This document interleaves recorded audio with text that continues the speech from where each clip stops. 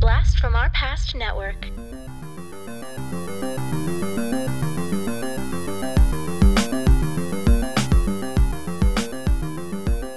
Hello and welcome to the Blast from Our Past podcast. We are the podcast that gives you full-on movie breakdowns, TV show reviews, and a whole lot more, all from the things of our nostalgic past. I'm Adam. I'm John. And I'm Ken. Hey, Ken! You are someone we had not heard of before, but you are someone that we absolutely love. We love you, Ken. Ken, we love you. We love you too. Well, thank you. And you tell us that by you are a patron. This is a patron-requested episode. Not even a patron-requested episode. This is a patron-involved, recorded, talking with us episode because you, sir, are a golden girl. And we fucking love that. Yeah, I fancy myself a Blanche. Yeah, oh yeah. Yeah. I could tell. But yeah, you've joined us at our top level, which means you get an episode all to your own, and you get to join us for it, which is awesome because you get to choose the topics. They might not be as nostalgic for us, but, hopefully we get to hear about your stories, or anything about you, and learn a little bit about you and, our patrons in general by doing this episode. And so I guess start us off with just tell us a little bit about yourself, if you don't mind. Yeah, started with you guys after the Dynamic Duel crossover with Batman the Animated Series and X-Men, and then kind of just delved back into your guys' library. As I discussed before, the Explorers was definitely one of the ones that hit me the hardest, and I think that was one of your guys' first episodes. So then I just kind of listened from there on. 32 years old, I grew up in Las Vegas, Nevada, went all the way through high school and college, married in 2008, was a construction worker working on the Strip, and then all of a sudden, all the money dried up and all the construction projects stopped. So at that point, the last day of my honeymoon, got a phone call, hey, don't come into work the following day. Oh. Yeah, Jesus. Nice $4,000 payday to Disney World. I wish I could have gotten that one back, but it's all right. Mm-hmm. And then joined up with the U.S. Army 3 days later. And I've been doing that ever since. 10 years, a couple of countries, some in the sandbox, and then Germany. Most recently came back to the States, did my master's degree, and then I am in Leavenworth, Kansas right now. For the right reason, I'm not just in a jail cell. So I picked these two. There was really no linking of them, but Raiders of the Lost Ark is what started me in the pop culture sci-fi adventure series. My dad sat me down probably when I was like 6 or 7, said, okay, let's go ahead and pop this in. A little VHS, a little Harrison Ford action, and I was hooked. The hat, the whip, the awesomeness that is Indiana Jones, and then it just kind of went off from there. Discovered Star Wars right thereafter with Harrison Ford. I know it was done in the incorrect order for some people, but Indiana Jones will always be my favorite Harrison Ford. And then Dexter's Lab. There's really nothing else you need to say about that. Yeah. Kind of moved on from Rugrats as a younger kid and then went into Dexter's Lab, and yeah, that was one of those shows that you watch from beginning to end. It was a blast revisiting it for this podcast because I completely forgot Dial M for Monkey. Let's save it for the segment. Yeah. You're going on. All right. But that's good stuff. Yeah. Awesome. Well, thank you, Ken. We're going to be talking about all that stuff. Raiders of the Lost Ark, which came out in 1981. We're going to be talking Dexter's Lab, that ran from the late 90s to the early 2000s. Very excited about that stuff because, I definitely, John and I know we owned the VHSs of the 3 indie movies as well, and there's only 3. The 4th one never happened, and the 5th one is definitely not going to happen. But we definitely had the same VHS. I remember we had the box on our Last Crusade was so mangled because I think we watched it, slipping it in and out of that box all the time. It was a very mangled, just the sleeve for that VHS was terrible. So we don't do phrasing here? Yeah, no, you can absolutely add phrasing. I'm a big Archer fan, so I appreciate that. And yes, you can say whatever you want. If you want to say fuck and shit and piss, kids, and whatever, I don't know. What are the 7 deadly words? Or the 7? I don't want to say all of them, but I can't remember. Nice, George Carlin. That was awesome. All right, so 1981, John. I don't know if that's a year that we've actually talked about yet. I don't think we have. Yeah. But there's some interesting stuff that happened that year. Well, tell us all about it. All right, so the movie came out on June 12th of 1981. The Billboard Top 100 single of that week was Betty Davis Eyes by Kim Carnes. And she'll tease you, she'll unease you.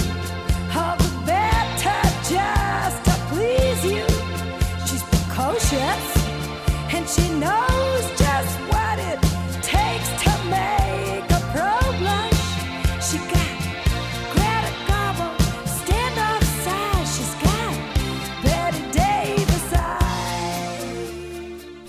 That's a fantastic song. That one there's like a sultriness to it. You know, and you go back and you look at Betty Davis's eyes, they're not that attractive. Not so much. It's funny. I can't hear this song without thinking of Eddie Murphy's buckwheat version from Saturday Night Live. It died, dead a diver, then on the died, it died, many days behind. Oh, wow. Can you do us a little rendition of that, John? No.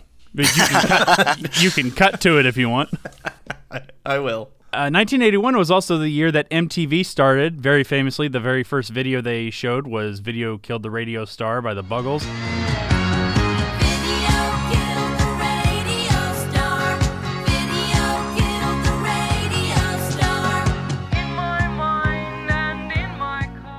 The second video was Pat Benatar's You Better Run. You better run, you better hide, you better leave from my side, yeah. Okay. Well, good bit of trivia that people don't know. I can get behind those.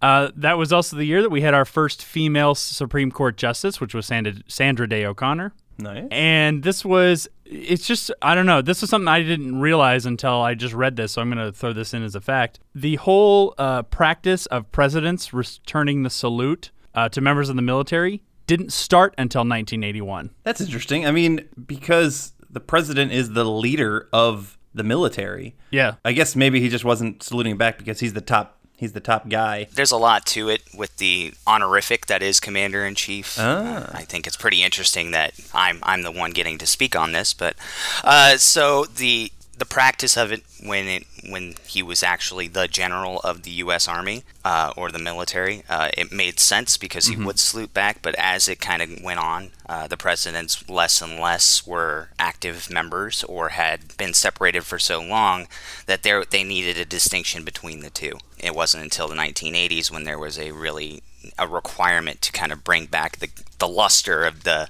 military that the presidents started saluting back. Okay. Oh, okay. Thanks to those commie bastards that we had to make sure we looked good. Is that it? Yeah, I'm not going to say yes or no, but yes, that's probably true. I'll say it. All right. That was 1981. Okay. Well, that sounds like a damn good year. I guess I really don't have anything else. Anybody else from Rogues Gallery? No, not at all. Nope. Then fuck it. Let's get into Raiders of the Lost Ark.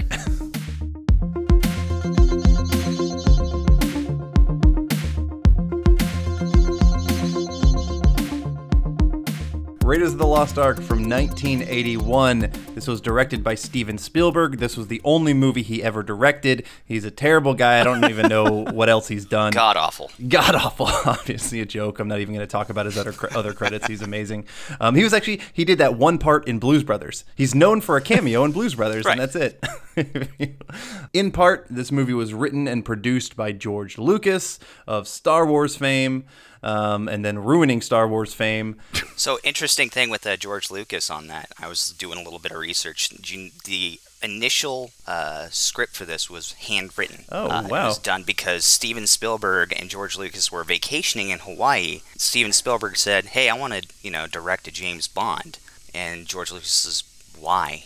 Why don't we do this?"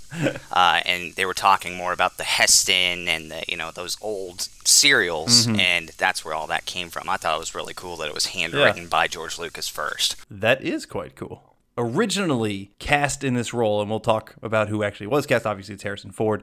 He wasn't the original person that they were going to bring on as Indiana Jones.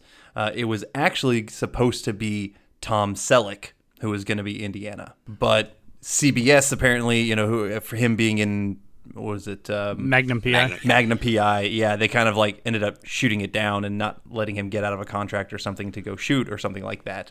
And that's why he wasn't in it. But I want to say, I think Tom Selleck would have been an awesome Indiana Jones. Not as good and iconic as Harrison Ford, probably, But I don't know. I think he would have been a kick-ass choice. I think the initial treatment, the initial scene, and I know we'll get into it, but I feel like it was shot the way it was so that they could have very easily put Tom Selleck into that. Mm-hmm. And I know he did a parody of Indiana Jones like a couple of years later, and I think it was really because they cited the scheduling conflict for Magnum P.I. as the reason why they couldn't do it. But he didn't even start shooting until well after Principal had started with Indiana or with Raiders of the Lost Ark. So I think there was a little bit of animosity there, I feel. But Tom Selleck would have been awesome, but I cannot imagine anybody else but Harrison Ford now. Yeah, it's hard to. Music in this film was done by John Williams.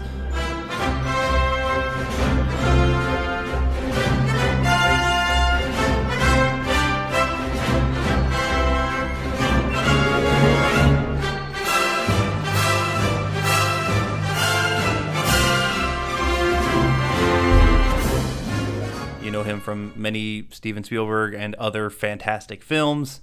I will say I had the absolute honor of seeing him in concert every year. He does a couple concerts at the Hollywood Bowl in LA, and I made sure to go and see him before I moved away from Los Angeles, and it was a fantastic concert. The only issue is that he's got so much music across all of film that you want him to play everything, and he can't because he's got so damn much and so many hits that you miss a couple of them, and you're like, damn it, he didn't play that, one song from E.T. or the Harry Potter theme or some shit, but it's just like, it's just awesome. He's just absolutely fantastic. Having to tap in, the seconds and thirds of the orchestra just to get through because, their bow strings are breaking. Yeah, they're going wild. It was quite the concert. This film was edited by Michael Kahn, and I like to mention the editors when I can, and this guy has done just absolute tons of stuff, and he has kind of been Spielberg's go-to guy after Raiders is the first one, I think, project that they worked on, but he's done Jurassic Park, all of the Indiana Jones movies, and I mean all of them, even that other one that shall not be named, but just tons of stuff. And the film it won 4 different Academy Awards, including art direction, sound, visual effects, and editing. Pretty impressive. Thankfully, the only one that was nominated. Oh, was it really? The only Indiana Jones installment that was nominated for an Academy Award, and I think it's fitting. Yeah, going back and just thinking about it, it is probably the only one that is Oscar-worthy. So this film stars, obviously, Harrison Ford as Indiana Jones.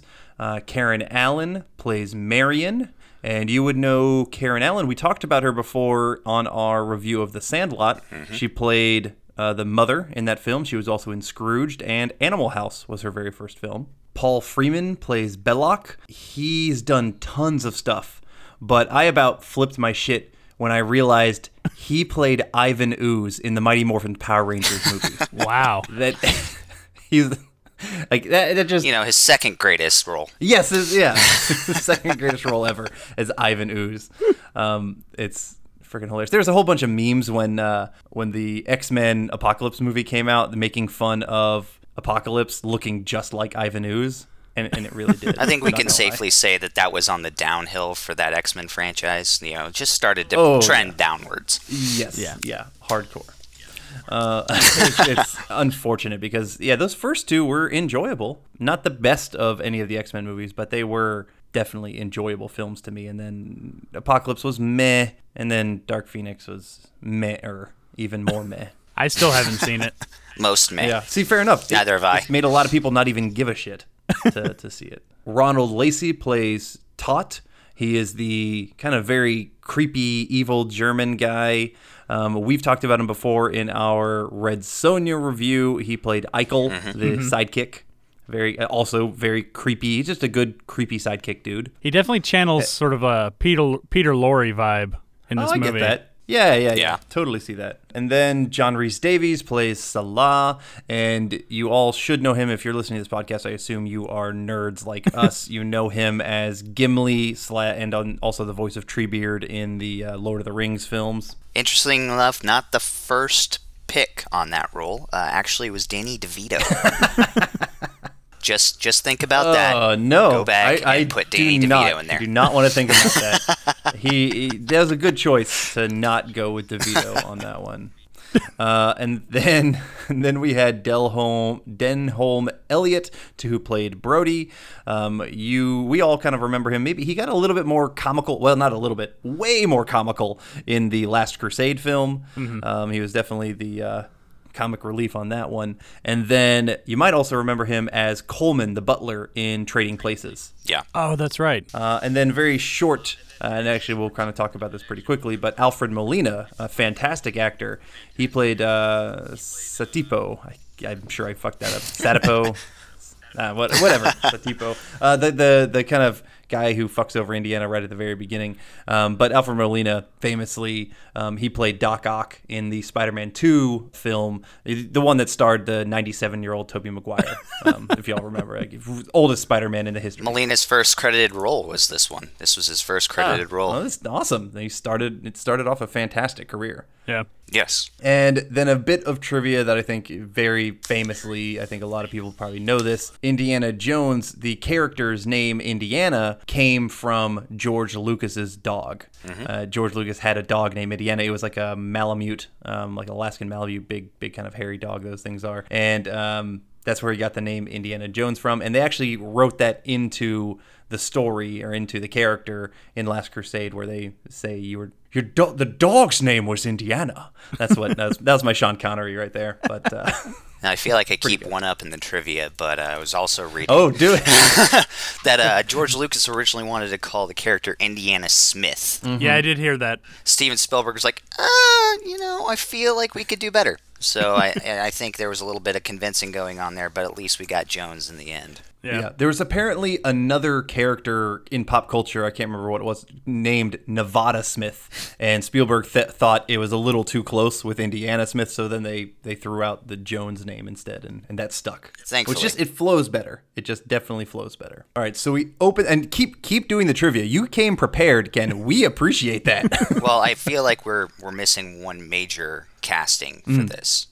Frank Welker is the monkey. How the fuck did I miss that? I don't know, because you're the one that always hits it. So I was waiting. I almost check for everything, every cartoon that we've ever talked about, and we'll talk about him again later. Yep. So you know what that is, man? He's our fucking tie. It's really not about you at all. Yeah, right. It's about what you love. This There is you a go. Frank Welker podcast episode. We get him again later. That's fantastic. I didn't even check, but that makes so much sense. He does monkey noises like crazy. I was saying, doesn't he play the monkey in the cartoon he does. too? Yes. This is a specific monkey Frank Welker episode. This is great. This is making me even happier. All right. Well, we start the film. We open in South America in 1936. Indy and a small group are kind of walking through the jungle. It's just kind of very dangerous. We see these kind of sculptures slash monoliths that are scaring people. Poison darts are everywhere, etc. We call those indicators of fate. Yes, absolutely. It's foreshadowing There you go. in the film world is what you say. Absolutely. At one point, we see that this guy is trying to stop Indy from going any further. He pulls a gun, and we get the badass whip, and we get just a fantastic, maybe one of the greatest single shot introductions of a character where, this entire time they're walking, you don't see Indy's face at all. They're just kind of walking through the jungle. You see the kind of people behind him. He does the whip, he disarms the guy, and then he walks from the shadow into the light, and he just looks amazing. I'm dripping with sexuality of Harrison Ford at this point, because the guy looks damn good when he does that. It's kind of like, in more recent times, you have Captain America, you saw in the trailer when he steps out in Endgame from the shadows into the light. It's very kind of similar-esque to that. I think this kind of helped. This wasn't the first that did it, but this is a great cinematic shot. And the cinematography in this film is absolutely fantastic. Greatest introduction of one of the greatest characters ever. Agreed. Absolutely. Indy and Satipo, Alfred Molina. Can anyone help me how to I'm fucking pretty pronounce sure. his name? I think it's Satipo. I think you were right the first time. Satipo, not Satipo. Satipo. You're right. Let's get hung up on this. Yeah. That's what we do. I freak myself out about something stupid, and then we talk about it for 20 minutes, and we finally get back to the movie. And that's the end. And that's the end of the podcast. Satipo, they walk into this cave. and it's full of cobwebs and spiders. The one thing that semi-bothered me here, these were obviously tarantulas. Tarantulas, I don't think, make webs like that. All over hanging. They're more of like ground webs that try and catch things. Did that bother anyone else, or am I just another you. stupid thing? I'm pretty sure it was just you. Oh no, I'm there. Okay. Okay, thank you. It was just like, wait a minute, those are definitely tarantulas. It's cinematic, You're not going to get a lot of cool guy spiders all over the ground, and you're like, okay, we'll just walk over them. No, we have to have giant webs everywhere. Yeah. That production staff guy that had to put all those up, give that guy the Oscar. Yeah, and that's what I mean. Specifically, they won art direction, and that all of that design was fantastic, and it works really, really well. So again, another piece of interesting trivia. So the spiders, when they first put them on set, would not move. They could not get them to move until they introduced a female tarantula. So that was kind of interesting. That just the scene of Melina turning around and there's just a ton of tarantulas, and at 6 or 7 years old going, well, that doesn't look great at all. So that might have started a little bit of arachnophobia. Another great movie, but we'll go into that later. A fantastic film, absolutely. No, I read that same bit of trivia. I thought it was pretty interesting because when they first did it, they would use all male tarantulas, and there was really nothing going on. There was no movement. It didn't look creepy. And then you had to get a little female in the mix, and then they kind of went apeshit. Might have been the introduction of Marvin Gaye too, but we're not sure. I've been really trying, baby, trying to hold back this feeling. that would be a good cut. with that piece of trivia, you get the and then they go wild. So throughout this kind of cave area, Indy is diffusing traps along the way, and then he gets to this fantastic golden little idol statue, and we get an absolute iconic, just very heavily parodied scene where he's got his bag of sand and he's trying to kind of, weigh it out, make sure he can, disarm this other booby trapper, just not have it set off. And he swaps it, moves it on. He pulls off the idol. The booby trap is set off anyway. But things are falling apart. He has to run and he doesn't give a shit about darts are flying. I was going to say, that was ridiculous. The one thing that bumped me was the incredible care that he had to muster to get to the idol. But as soon as shit starts going down, whatever, I'm just going to sprint like FloJo, and it's fine. We'll roll. Yeah, those darts are coming out fast, but he's like, nah, fuck it. I'm just going to, flash right through them, or FloJo right through them, and it worked. That's just kind of how... I'm going to mention it later. I'll just go ahead and mention it now. You have to do a lot of suspension of disbelief for this kind of movie. Oh, most definitely. Ultimately, Indiana Jones is a superhero. He's doing stupid shit that should not be real and is not real. And so this is the kind of movie you just have to sit back and, unplug your brain a little bit. This is absolutely one that is all about escapism, I would say. Like you're just going in to be entertained, and it's going to do its job. That's my thought. It's a good thought. That was great. It's a good yeah, I was saving it for the end, but we're kind of talking about how ridiculous he was already, so I'm like, fuck it, I'll just say it now. So He's heavily encased in plot armor, I think they call it. Yeah, yes, absolutely. But yeah, it's one of those. It's the movie you go to where it doesn't matter what kind of mood you're in. You're gonna go into it and know you're gonna feel that serial vibe that watching Dick Tracy back in the day, or watching Flash Gordon. It doesn't really matter. It's not real, but it's great to just get away from the mundane and see something fantastic that's rooted. You could think of the archaeologists back in the day doing stuff like this, but obviously not quite to this point. But it's what makes the young boy in you don't want to go to some terrible jungle in South America and I can do this. It's fine. Yeah, exactly. No doubt that archaeology classes spiked right after this movie. Same kind of thing where I think paleontology went way up after Jurassic Park, later in the 90s. This had to have the same kind of effect. And just like recruitment into the Navy went way up after Top Gun. Yeah. Oh, that totally makes sense. All right. So, with his escape, we just get some fantastic scenes. We get Satipo. Got that one right. Satipo, a good little scene where they have to kind of jump over this pit, and he's like, throw me the idol, and I'll send you back the whip, whatever. And then he's he fucks over Indy, and he doesn't give him back the whip. He steals the idol. He heads out. God damn it, Satipo, you bastard. But Indy somehow makes the jump, kind of. He's able to grab a vine. He gets his way back up. You know, when he goes through the other wall or whatever, he sees Satipo dead. He was, killed by some kind of booby trap in the other next room. And that other next room, we get just the other next massive iconic thing from this film. Like, so many iconic things from this film are happening within these first 10 minutes. Right. You're getting already some whip stuff, him having his hat on, the whole idol exchange, and then now we have the boulder. The big fucking boulder that's going to chase him out. The boulder. You don't even have to. Everybody's seen this. There's so many parodies of it, and everybody knows this. But he narrowly escapes, and just as he escapes, he is surrounded by Belloc and a whole bunch of natives pointing poisoned darts at him. I want to interject something in here.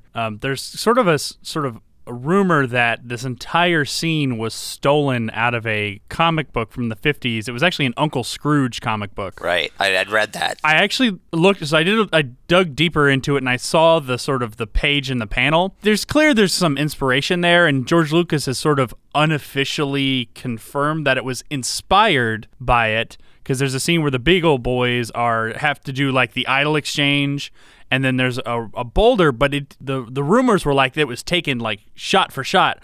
It's not shot for shot. Okay. It's not even that. It's like maybe like one page of the comic, and so you can see where maybe the inspiration came from, but it wasn't like outright stolen. John's debunking this over here. We appreciate it. I'd say myth busted. Yes, myth busted. Haha. So the boulder sound I thought was kind of cool. The sound direction tried to like a billion ways of rolling a boulder down a hill to get that sound, and it wasn't until the drive home when he heard the sound of the rear tire of a Honda Civic going down this hill that he was like, "Oh, that sounds great." And so that's one of those, what introduced me to that sound direction of actually going in and looking at how these awesome sounds were made. The vacuum through a scuba respirator for Darth Vader.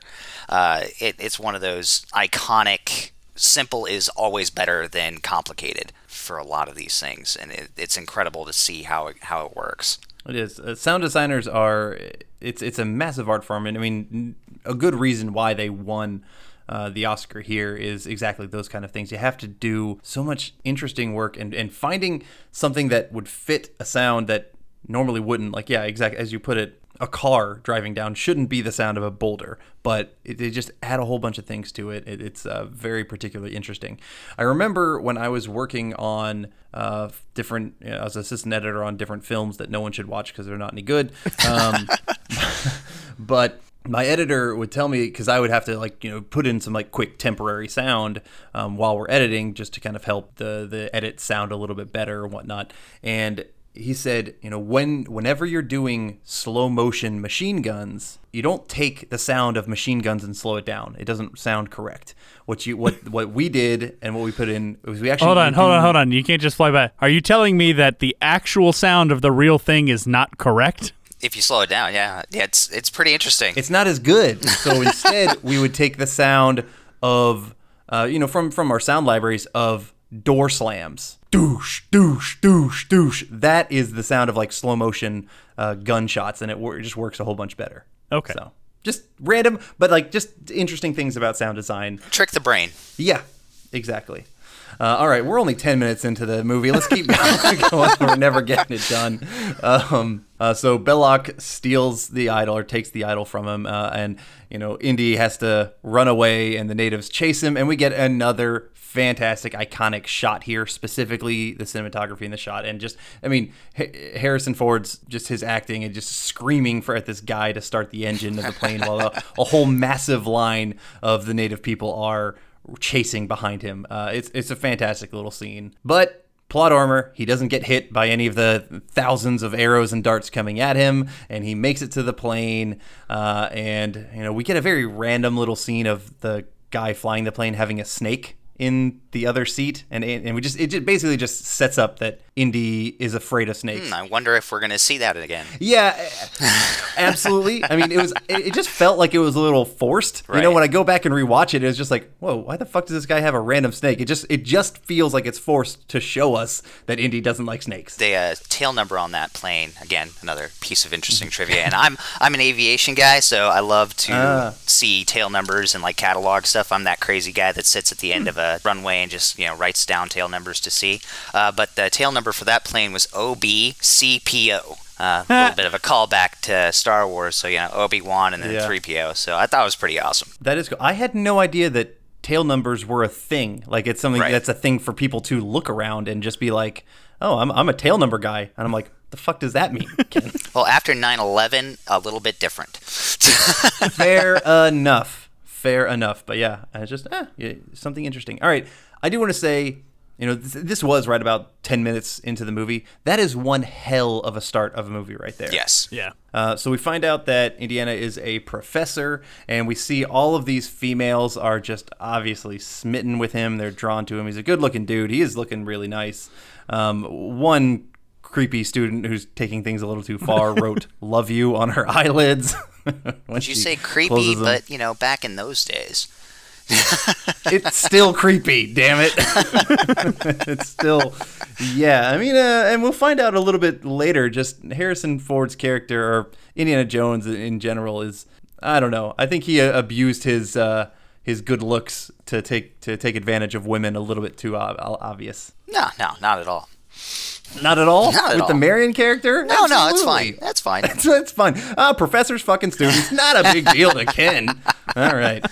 Well, I was an assistant teacher once, so you gotta get what you gotta get sometimes. There's a line. You know what? Fair enough. You got to get what you can get. I wouldn't. John, you're the only teacher here. Never mind. I'm not going to go into that. No. This is being recorded. Nothing happened. This is. All right. Let's. We meet Brody very briefly. He apparently kind of runs the museum that ends up buying a lot of Indy's stuff and whatnot that Indy takes for safety. Then we meet these federal agent types, and they're kind of telling us all about the Nazis are searching for something. We find out about the staff of Ra, and that can open up the Well of Souls, which has the Ark of the Covenant into it, or it doesn't open up. If you find out where that is, whatever. And ultimately, really, what we're getting here is the MacGuffin. We're getting the thing that we are searching for, which is the Ark of the Covenant. Did you recognize one of those federal types? I did not. It's Porkins. Yes. Oh, that's awesome. Yes, the heftier guy. He was like one of the main guys there. Oh, okay, very cool. And I loved the great book of everything that Indy was bringing around. We're talking about the Ark. Here, let me pull out this giant old book. Yeah. He's got everything. There's also one more thing I want to add in right here. So this is another sound design thing. Whenever Indy is seriously talking about the Ark, you will often hear wind blowing. And this is the first time you hear it, because you hear it outside the window, and then you'll hear it again when they find out that the staff that they're using later is too big because they didn't get the right side. Like every time they start like really seriously talking about the Ark, wind is blowing. So it's sort of like a little trigger thing that they introduced into the movie. Yeah, I remember that part in Egypt, but yeah, thinking back on it, it's like, oh, that's pretty cool. Okay, so the Ark of the Covenant, what it is, thanks to Brody's big-ass book of all things ever, we find out that it's basically where the Hebrews held the 10 Commandments. I heard it was actually 15 commandments, and then 5 of them got broken. All pay heed! The Lord Jehovah, has given unto you these 15... Wait. 10 commandments for all to obey. Sorry, I don't need. Sorry, Mel Brooks. Mel Brooks humor. I don't know. Thank you. I appreciate the pity laugh on that one. And then he shows us like this image of the Ark, and apparently it's just like a big ass weapon. It can level mountains. That's why Hitler, the Fuhrer, wants to go for it. So these federal agents are going to pay Indy to go beat the Nazis to it and try and get it first. We also hear just kind of a murmur about this Marion person.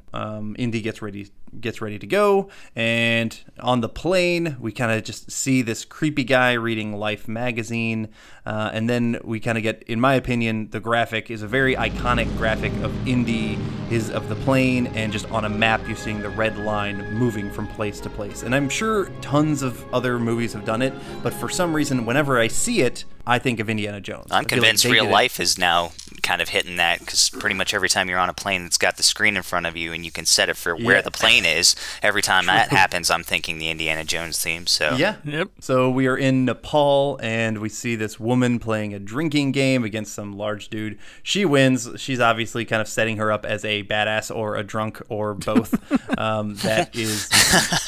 That is Marion. alcoholism is cool, kids.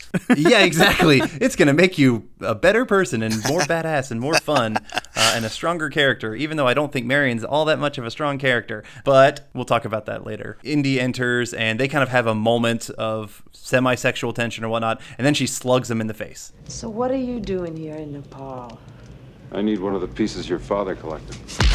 And I do appreciate that. So from what I can discern from what they're talking about, she was a student of his, and I think he took advantage of her and his infatuation with her. And then, she kind of ended up going over to this other guy, Ravenwood. I almost said Ravenclaw. Ravenwood. And Different John Williams movie. yeah. Actually, shit. In my notes, I wrote down Ravenclaw. Yeah, so to kind of go back on the professor-student relationship, I took it as, because he was a student of her father, that during his time as a student of her father's, that's when it kind of went off. So I don't think he was quite a professor yet, definitely older. Maybe a TA. Yeah. I'm going with a TA. How about that? She's obviously upset, obviously upset, whatever. Sorry. She's upset with their relationship and how he ended it. I think there was some point he took advantage of it. She was kind of young, dumb, in love with him, and they ended things on a bad way. And I'm going to lend to believe that maybe he was a TA then, because, yeah, he's probably not all that old, but there was something. The guy's creepy, damn it, okay? He's fucking creepy. Stop making Indiana Jones weird. But we also learned that Ravenwood, the other gentleman that she apparently left Indy for, or whatever it was, he's dead, because he's kind of been like the big knowledge base for the staff of Raw and the Ark itself and whatnot. Well, that was her dad. Oh, that was her dad? Yeah, that was Why her did father. I think it was her husband? Okay, well then I fucked that up. In my head, I had things completely wrong. I don't know. See, that's her dad. Okay, then I don't know where I don't know why I thought it was like someone that she left Indy for. What gave me that idea? John, tell me. You're an idiot? I don't know. I'm an idiot. All right. It doesn't matter. Who gives a fuck? He's dead. He doesn't matter anymore. Died in an avalanche in Nepal. It's fine. Yeah. Yeah. But she has the staff head around her neck. They did find it. Right then, after Indy leaves, in walks the creepy guy from the plane. His name is Tot, T-O-H-T. Interesting name. It's not a very German-sounding name to me. No, but he was definitely wearing all the German colors back then. Creepy, yes. dark, Oh, squat yeah. guy. Yeah, very SS, creepy dude. But he apparently wants the staff head as well, and so he's getting ready to torture her for it. And that's when Indy comes back in. He saves the day. There's a whole big gunfight. Did y'all notice that one of the actors had these weird, prosthetic things on his face to kind of give him a more Asian look? No. Am I the only one that noticed that? I didn't notice. It was bad, honestly, in my opinion. I honestly, it made me stop. I had to stop, go back, and be like, what the fuck did they put on this dude's face? It just looked really weird because it was definitely prosthetic. But anyway. That made you sad. Pouring whiskey on the bar to burn it made me sad. Yeah, fair enough. Was it like the really big guy? No, it was a dude who got shot in the head. Okay. Yeah, I can't remember. I don't think he was really big. That wasn't the last guy, was it? No, it wasn't the last dude. He died pretty early. One of the guys in that scene, I believe it's that scene, I think he's like the bigger one. It was actually an actor named Pat Roach. He's also the guy that Indy fights in the outside the plane. Oh. We've talked about Pat Roach before because Pat Roach was in Red Sonja, and he was also the general in the movie Willow. The guy with the monkey skull. Yeah. So big dude. He played Brightag in Red Sonja. Yeah, he's Brightag. Okay, so I mean, maybe it was him, and they're just trying to make him look different. That could be it. Yeah, nameless minion recycling. Yeah, absolutely. There's a whole gunfight going on. I do want to say there's no way Indy had that many bullets in his gun. He just kind of kept firing. Well, that was the interesting thing, is that his gun kept switching, too. You started with, like, this 1911 Browning, and then went to his revolver, and then back to the 1911, and then it ended with a Mauser. Little bit of continuity error, but I liked it. It was, like Grand Theft Auto. He just kept pulling it out of somewhere in his back. It's fine. Exactly. His endless backpack. That's right. He just keeps doing it. So the bad guy, Tot, sees the staff head, and he grabs it at one point, and it burns his hand. And like any other normal person, when you touch it with your fingertips, you back off immediately. But he grabs the whole thing and holds onto it while it's burning his hand, and then lets go. And that had to be the inspiration for Joe Pesci in Home Alone. It had to have been the inspiration for that. I would agree with that. Absolutely. So he ends up leaving, and Marion and Indy get out of the burning bar. They kind of she decides to partner up with him because she wants her money back, apparently, that burned down with the bar. We go to Cairo and we meet Salah. We learn about the Nazis, that they're close to the Well of Souls at the market. They bring Salah's monkey with them, but apparently the monkey just abruptly leaves them, and it's a fucking spy monkey. It's a Nazi monkey. It's a Nazi monkey. It even gives a little fucking Heil. I'm sorry. I kind of forgot about the little Heil and just the little fucking spy monkey. I just literally thought to myself, are you fucking kidding me? That was so goddamn cheesy. It was really bad. The production, evidently, it took like 55 tries. And it wasn't until they put a grape on the end of a fishing line that they finally got him to do it. And I think after take 43, we should have just abandoned it, continued on. Yes. I mean, it wasn't that important. It was. It was important enough. It was not. No, they did not need to have a little heiling monkey. It was just bad. The whole monkey. You know what? The monkey got what it deserved. Honestly, we'll talk about that, but. PETA is not listening to this episode. The monkey apparently tells its one-eyed handler guy, that the Indy's there and whatnot, and so the Nazis send people out to the streets to fight him. I want to say that this fight in the streets, and most of the fights in this film, the coordination of that fight, I think, has much to be desired. They didn't do a great job with some of these fights. You see some stuff in the background, like when Indy's fighting, and I see Marion just kind of bonking a guy, very gingerly in the background, and other stuff like that, where it's like, this is poor fighting. You see better fighting at the Disney Expo when they do the scene over and over and over again. Yeah, and I agree.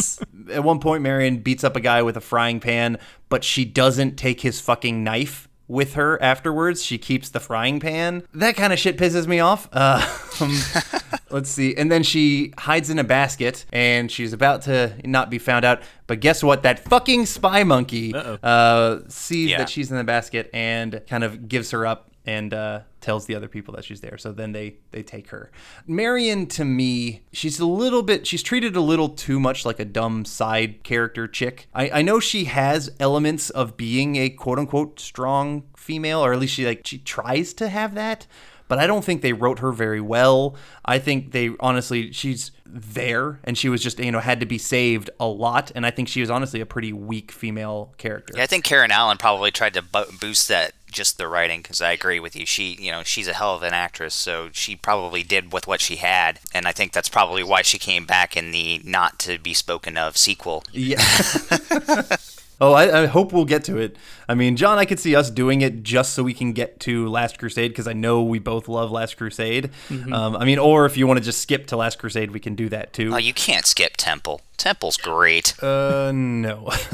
I do want to call out, at one point earlier in this film, Indy's like, I don't believe in magic and this voodoo shit. And then Temple comes out, and it's a prequel that happened 1 year before, where he saw a guy fucking pull a dude's heart from someone else's chest, and he saw tons of magical shit. So how the fuck does Indy not believe in magic? Because science. Because bullshit. But anyway, here in this street scene is where we get maybe other than the Boulder scene or even the Idol scene, this is one of the most iconic shots and scenes in the entire movie, where the guy comes up with a sword and he's ready to kind of go and do a whole big fight with Indy, and Indy just pulls out his gun and shoots the dude. And there's a bit of famous trivia with it, and to say that, I'll give it to Ken, because you probably already know this trivia anyway, so let us know. I believe it was everybody had gotten food poisoning like really, really bad. So I think he was working with like 103-degree fever during this scene. Yep. And when they were like, okay, we're going to do the fight scene, he's like, well, why don't I just shoot the bastard? Steven Spielberg's like, all right, we'll try it. And then, the rest is history. Yeah. That is definitely one of those, and then when you see Temple and they try to do that again, and then I feel like they got the comeuppance at when he actually had to do the fight scene. Yeah. Definitely the most iconic grounding part of this movie of everybody in the world would go, well, if you have a gun, why are you going to mess around with the giant sword man? Right. It's a classic shot, classic scene. It's fantastic. So Indy, then as we're just kind of going through here, we got the chase stuff going on. He ends up shooting down this truck that he believes Marion was in, and it blows up the entire truck. So he thinks Marion is dead at this point. We kind of think so too. I don't remember. There's not a scene of them moving her, or anything like that. Like we're kind of supposed to led to believe that she was in that truck too. Yeah. We get no explanation for that later, but we cut to Indy drinking with the monkey. He's drinking with the fucking monkey, the spy monkey. What the fuck?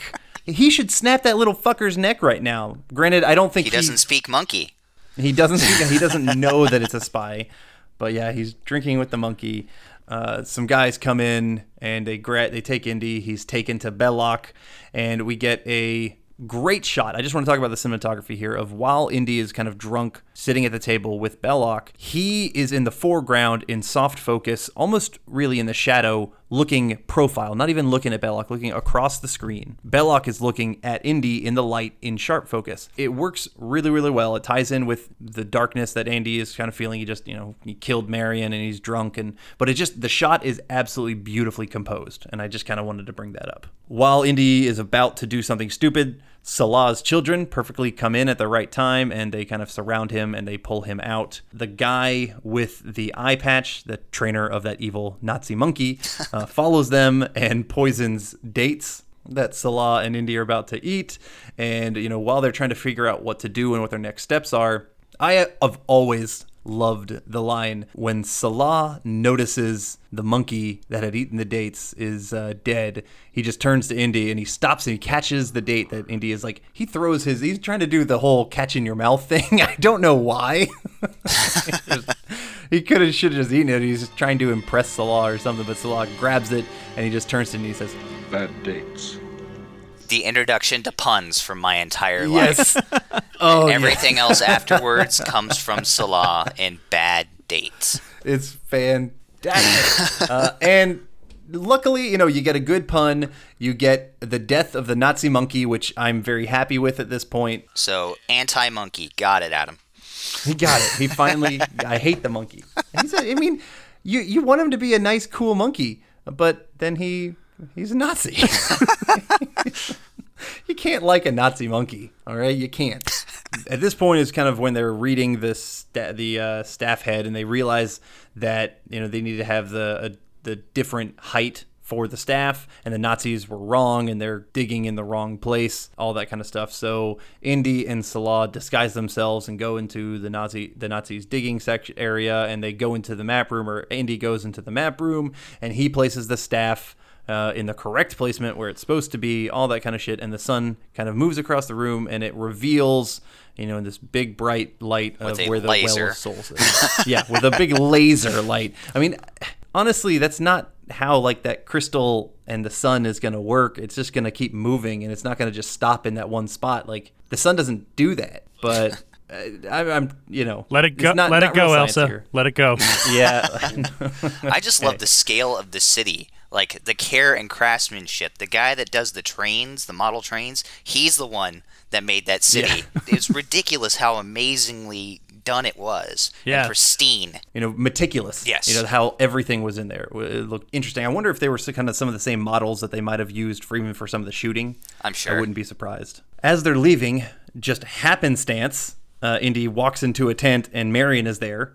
He's not searching for her because he thinks she's dead. And he's like, oh, whoa, you're alive. And he's excited and he kisses her. But then he does a very non-heroic thing, in my opinion.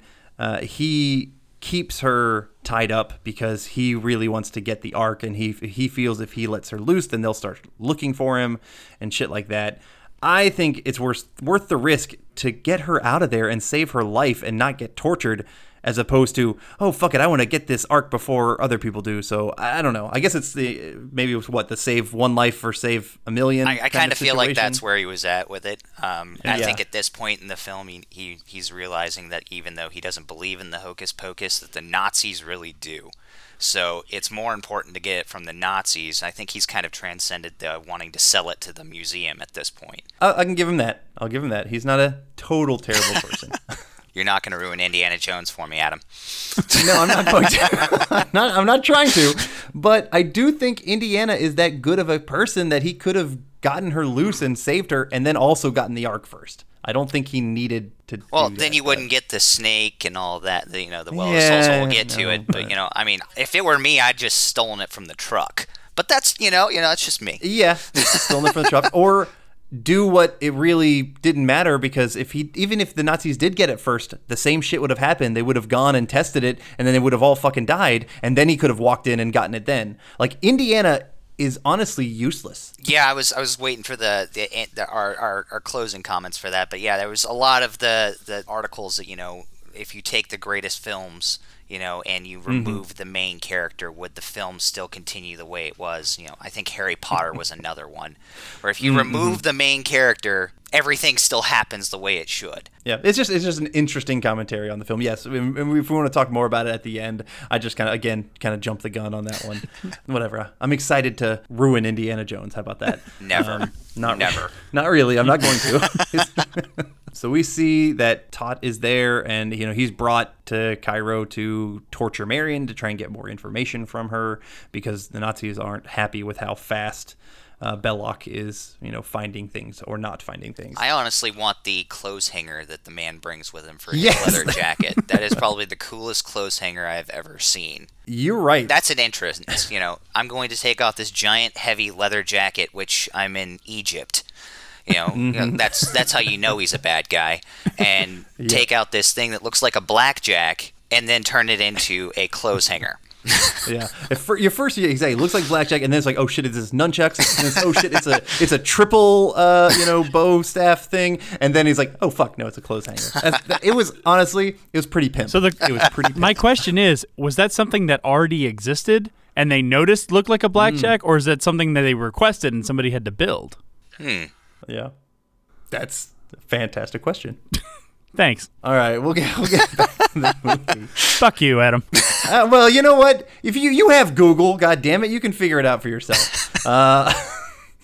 We've got Indy and his team of people are digging where the Well of Souls really is, and we get an absolutely gorgeous shot. I just want to talk about the cinematography, which I imagine the cinematography was nominated for an Academy Award, but it didn't win, and it probably, maybe it should. I don't know. Actually, I didn't look up what actually won that year, but there's just that gorgeous silhouette shot of kind of as the sun is going down, and he puts his hat back on while everybody's digging. It's an absolutely just stunning silhouette. And obviously, it's got to be far enough away that the costume didn't matter. Disguise didn't matter anymore. Yeah. That he can, put his garb back on and everything's good. Which, in reality, when you see how far away it is, it's not that far. Yeah, right. So kind of interesting why he felt safe enough for it, but whatever. So Raiders won Best Sound Mixing, Best Visual Effects, Production Design, and Film Editing. Yes. And it was nominated for Best Picture, Best Musical Score, and Director and Cinematography, not for... Okay. So we got nominated for cinematography. Yeah. But it lost to a movie I've never heard of. It's called Reds. I own Reds. Okay. I've never seen it. Yeah, no. Interesting. I'll need to rewatch it and see if it is better shot. But all right, so they open up the Well of Souls. They look down into it. A great line by Salah saying, Indy, why does the floor move? It's great. It's just chock full of snakes, which is kind of interesting. That thing has been closed for thousands of years, and I guess it has enough rats and stuff to be able to house that many snakes or whatever. I just calling bullshit on that one. Am I the only one? Just me? No, you're fine. Okay. Plot armor. Plot armor. The snakes are somehow alive, and they're all well and good. But we get also a weird scene intercut here, and I don't like it. It's where Belloc goes to Marion, and he weirdly has her put on this dress. He has like this now fetish for Marion. He's trying to get some, and so he gives her this dress. It's kind of intercut with Indy going into the Viper pit. We get just an absolute fantastic shot of the Viper, of one of the Cobras kind of going up and poised to strike him, and you're seeing it from like the face kind of you're seeing Indy's face, like he's on the ground, but the Cobra is right in front of him, like almost taking up as much of his face. And just to back up, another great solid line, and after Bad Dates was this one where he's like, oh, it's asps, Egyptian asps, very poisonous, and he looks at Indy and says, Asps. Very dangerous. You go first. Yes, he does. He is good comic relief. I definitely appreciate what he brings to the film. He kind of adds a little levity to it. He's a good side character. But Indy's down there, and then Salah also goes down. I do want to say another bit of bullshit. I'm just calling. The two of them lift this massive stone like chest top. Like it is huge. Like there's no way that thing doesn't weigh just a literal fuck ton of weight, and the two of them lift it off and kind of throw it off of them. Is that like more than 5 cubits is a fuck ton? I'm yes, just trying to literal gauge fuck it. ton is about 5.5 cubits is my guess. I don't know. I speak in dumb words. You're using science and shit. You're smart. I like to just say magic fuck ton. hoodoo. It's fine. Yeah. We also see back at the tent with Marion, Tot enters, and he's just being very, very intimidating, very whatnot. I did, in some of my research that I saw, I found out that Belloc, or the actors who played Belloc and Marion, basically improvised this scene of him giving her the dress and her kind of like grabbing the knife to try and get an escape, and the whole kind of throwback to the drinking. That was something that they kind of came up with to help get the idea, because either Spielberg or somebody wanted Marion to be in a more attractive, flirty type of clothing when she came into the pit later, which is ridiculous. And, thinking about it now, it's just like, God damn it, she should have just stayed in her clothes. No, I don't, need to have the upskirt shot that we get later, just because to be in a flirty dress with her, because that's what Spielberg wanted, some eye candy. I think it was actually Kathleen Kennedy. I believe he was the production assistant with Steven Spielberg that kind of broached the idea, and it was more like we were discussing earlier, to kind of give her that strong female. I'm going to use what I have to do this, to kind of gauge everything back to I can get out of this myself. Gotcha. It didn't end up working. No, it did not. It did not, because Tot came in, and you're not going to fuck with him. That guy's intense. Indy and Salah pull out the Ark, and Belloc he finally sees that people are digging across the way, and so he goes over there and steals their crate just as they're about to leave, and he ends up leaving Indy in there. He literally throws in Marion. Like, she luckily somehow caught the Anubis statue and was able to just kind of like hang on and then make her way down, or she kind of fell down, but they were just going to shove her in there, and they close up and seal them in. And then we have to have them escape, and to get out, Indy ends up climbing up that big Anubis statue and kind of shoving it, breaking it, falling it, having it go against the wall to open up a way out. All this stuff. On their way out, they see these whole bunch of skeletons, and there's like a whole scary thing. They had a good sound design there, where every time she sees the skeleton, it's kind of screaming at her. Yeah. The Well of Souls, one of the things, so one of those, you have to pause it to see, and I think it's like 2 frames. They have a C-3PO and R2-D2 as hieroglyphs near the Anubis statue. Yes, I remember seeing that from pictures Yeah. at some point. I mean, maybe like a cracked article or something like that has called that out. That's a fantastic little Easter egg that they put in the film for it. After they get out, Indiana has to fight some Nazis, steal their plane. This is the scene that John you mentioned earlier, that big guy, and it's a whole ridiculous kind of fight scene where that big Nazi guy ends up getting cut up by a propeller. Bunch of shit explodes. Belloc and the Nazis end up taking the Ark in a truck, and there's a whole chase scene going on. He hops on a horse that he just finds out of nowhere. It's a random horse. And It's then fine. a random horse. He pops into a tent. He randomly sees Marion. Pops into another tent. Randomly sees a horse. He gets fucking plot armor like crazy. Let's see. He catches up to the trucks on a horse, and we get this just big action scene. Lots of car crashing, gunfighting. I'm not going to go through it step by step, but the only thing that I thought was interesting and in particular iconic was when Indy ended up being dragged by the truck. He kind of gets his whip under it, and he had to kind of kept being dragged, which would scrape the living hell out of him. Yeah, I think they said Harrison Ford had like 4 or 5 bruised ribs and then contusions all over him because he wanted to do the stunt himself. Wow, I would just assume, it's mostly a stunt guy, but that props to him for that. Yeah. Because that looked pretty damn dangerous. But Indy gets to the truck and he gets away. Marion and Indy leave Cairo via a boat, and there's some kind of sexual tension with them, of course. Now on this other boat,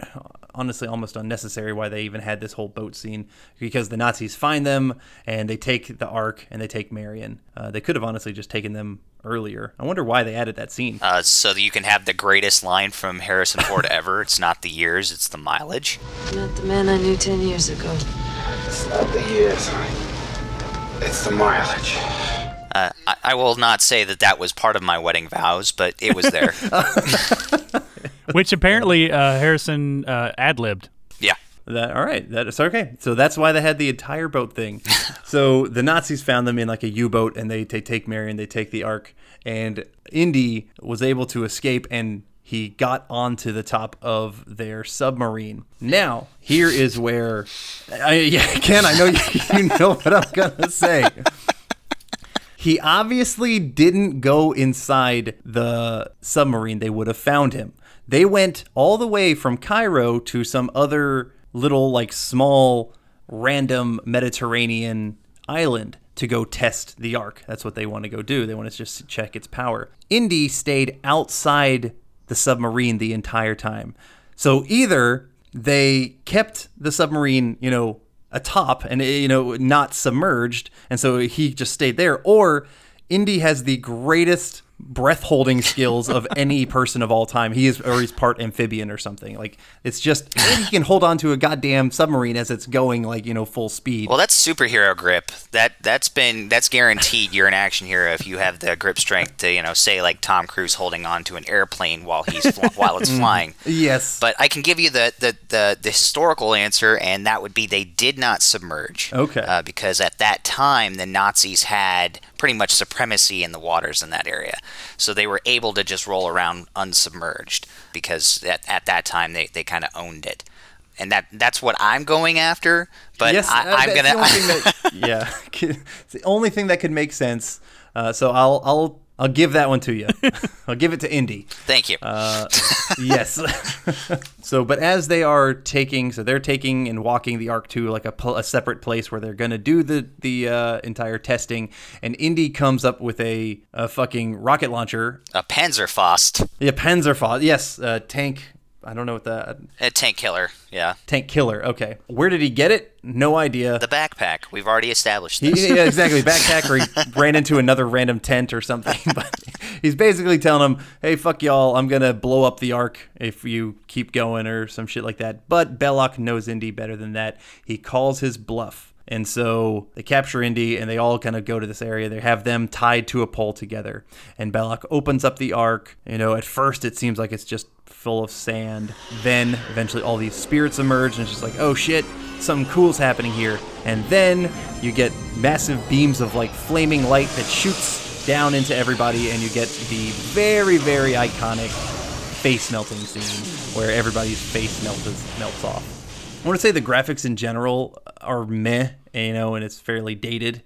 The face melting, though, is definitely dated, and it's honestly hilarious now. Just watching the face melting, I can't help but laugh, but it is just fucking iconic. Well, what I thought was interesting was the face melting. That wasn't the thing that was going to give them the R rating. It was the head exploding. That was what was going to do it. So they just put extra flames in there, and they're like, okay, it's fine.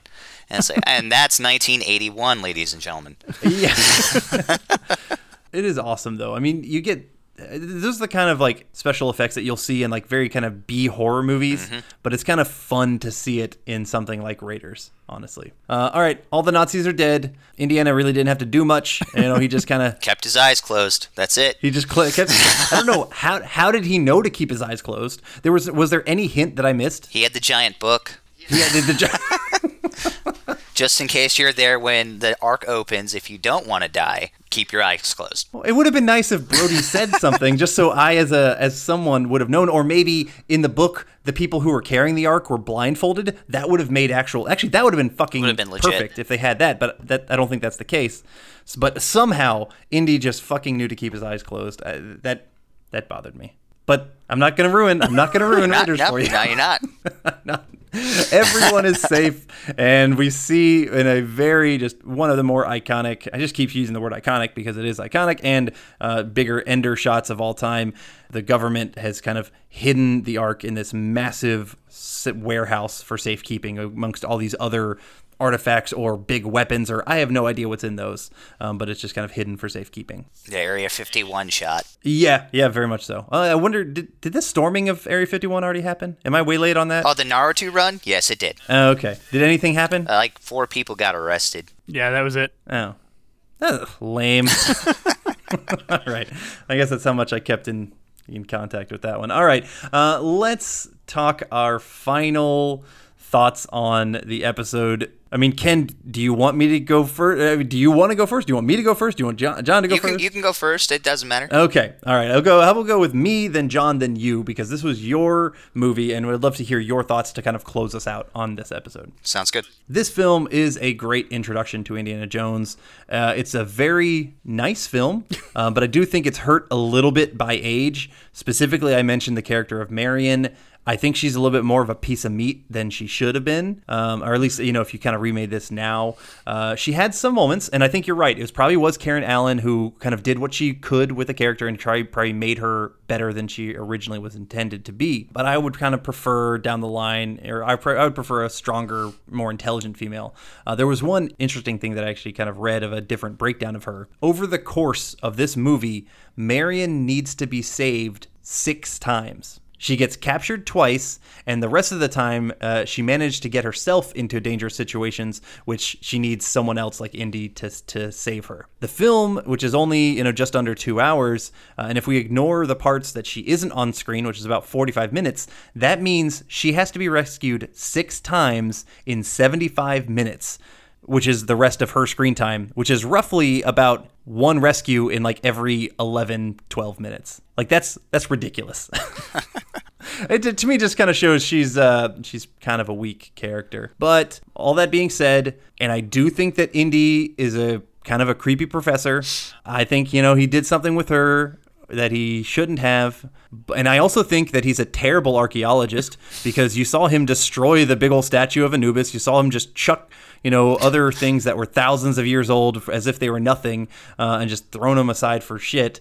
So he's not the best at what he does. But the film is an absolute, I don't want to call it a masterpiece because it's not a masterpiece, but it is a just perfect example of escapist, enjoyable film. Just turn your mind off and sit and enjoy something. And so that's why I appreciate this film. It is a precursor to our superhero films. It's a precursor to something like Die Hard, where you kind of get that mentality. And then, it makes a whole bunch of sense why a lot of us love comic books and we love comic book movies that we have nowadays, because these all fit into that whole thing, in my opinion. And so I'm willing to suspend my disbelief. I'm going to call out the bullshit because there's bullshit.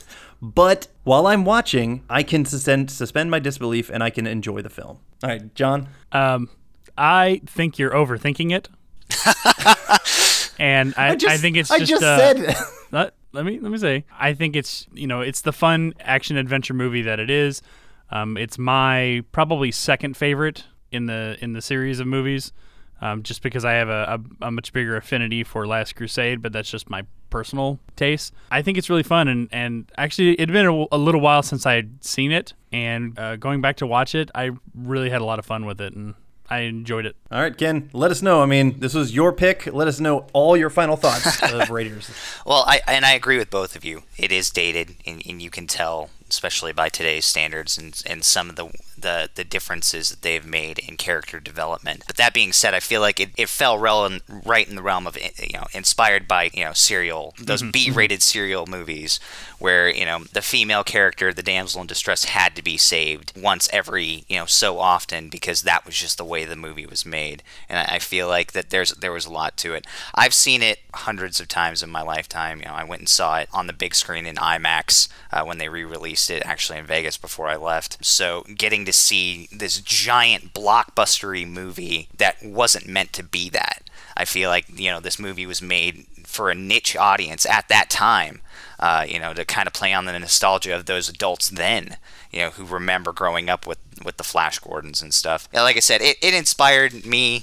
I definitely wanted to be an archaeologist when I was a kid because of it, and not just to, sit in a professor's office and teach archaeology, but I wanted to be the kid with the whip and the hat, and that's all that mattered, So I remember, utilizing my extension cords to the greatest possible use, and then growing up being able to buy a whip, and that didn't end well. But yeah, no, Raiders still, it's not my favorite of the series. It's definitely in the top two, because Temple was the first movie I ever saw. And then I went to Raiders, so there's an affinity there, but I think that's more nostalgia based than anything. But no, yeah, I love this movie, and that's why I picked it. We appreciate it. That was a fantastic breakdown. We love how nostalgia can make a movie just honestly immune. It can be like Indiana's plot armor and be like, I don't give a fuck how stupid this movie is, I still love it. And not to say that this movie is that stupid, it's really not. It is an enjoyable film. That was a great breakdown. Yeah, appreciate it, guys. Okay, all right, well, now let's move on to something completely different. Monty Python. Let's go to Dexter's Laboratory.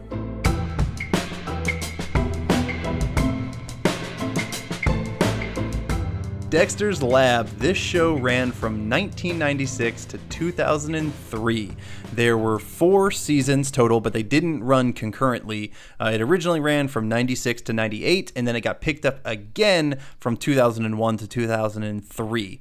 It had a total of 78 episodes, and it also had a made-for-TV movie called Ego Trip that came out in 1999. That was originally meant to be a series finale, but that was before they got picked up again for the second run. Aired on Cartoon Network. But before we go into kind of more of that, what made you pick Dexter's Lab? Like, what about this show when you were a kid, holds it in such nostalgic value for you? Basically, because I saw a lot of myself in Dexter's Lab. I had a sister that was very high strung and would tend to come in and get into things, even though she was younger than I.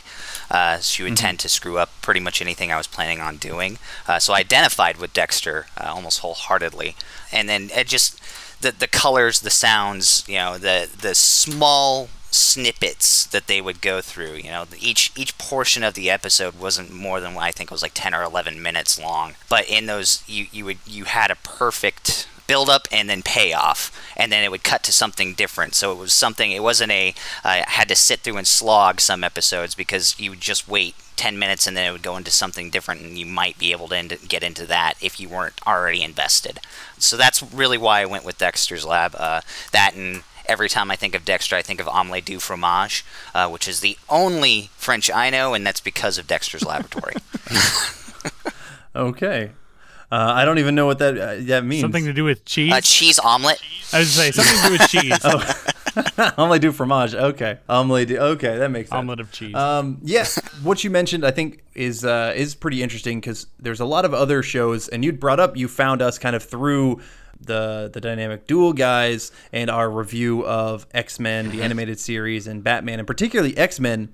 They had a bunch of episodes that ran into another. Their storylines ran a lot, but Dexter's Lab is the complete opposite, where you're getting small little bits. You're getting sometimes even less than the 11-minute episode or 11-minute segments in the shorts, where you would have 3 or 4 of them in a show, and they were all just kind of small, quick, funny, just wham bam, but they were all pretty interesting. This show was created by Jendi Tartakovsky. He also created Samurai Jack, which is another beloved Cartoon Network show. He was a producer on the Powerpuff Girls, and he was a writer, producer, and director on multiple Star Wars The Clone Wars episodes as well.